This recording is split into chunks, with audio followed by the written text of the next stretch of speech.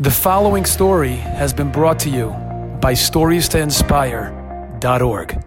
You know, a good friend of mine, Rabbi Ushi Kassir from Queens, told me an amazing story the other day that I must share with you. He said a story about a medic who was totally not religious, and he was working in the Israeli army, and this took place during one of the Israeli wars, and this medic was in charge of one of the platoons, and while there was heavy fighting going on, there was a soldier that got shot, and he was suffering from terrible, terrible wounds. And the medic went over to him, and he tried to do what he can, but he realized that this is a very serious situation. So he called for a helicopter to medevac him to the nearest hospital.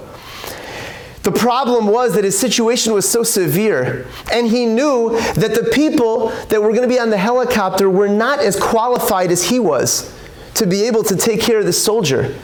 And he very much felt that he should go with the soldier to the hospital. However, how could he do that? How could he leave the platoon, especially while they're fighting? What if another soldier gets shot? Then who's going to attend to him? And he didn't know what to do. He was stuck. He was going back and forth. Should I go with him? Should I stay with the platoon? What should I do? And he had no idea. And right before the helicopter came, he got a call from the higher-ups in the army telling them that we're done with this location and the entire platoon is going to be leaving and their helicopters coming right away to take everybody away and back to safety. And his dilemma was answered. He knew right then, it makes perfect sense for me to go with this soldier to the hospital. And when this medic was reflecting on what happened, he said, you know, it's so unbelievable. He said clearly Hashem was involved, Hashem was controlling and was guiding the situation, and Hashem allowed for that phone call to come in right at that exact moment to solve my dilemma.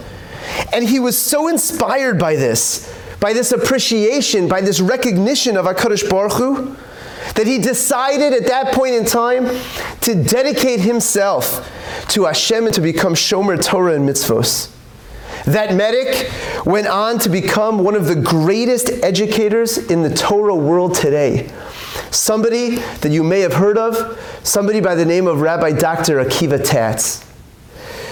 You know, when we stop and we recognize and we think about what HaKadosh Baruch Hu is doing and how He's controlling the show, every aspect that's going on in our lives is really being run by Hashem.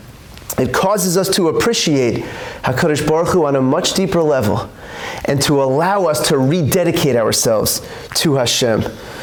Enjoyed this story? Come again. Bring a friend. StoriesToInspire.org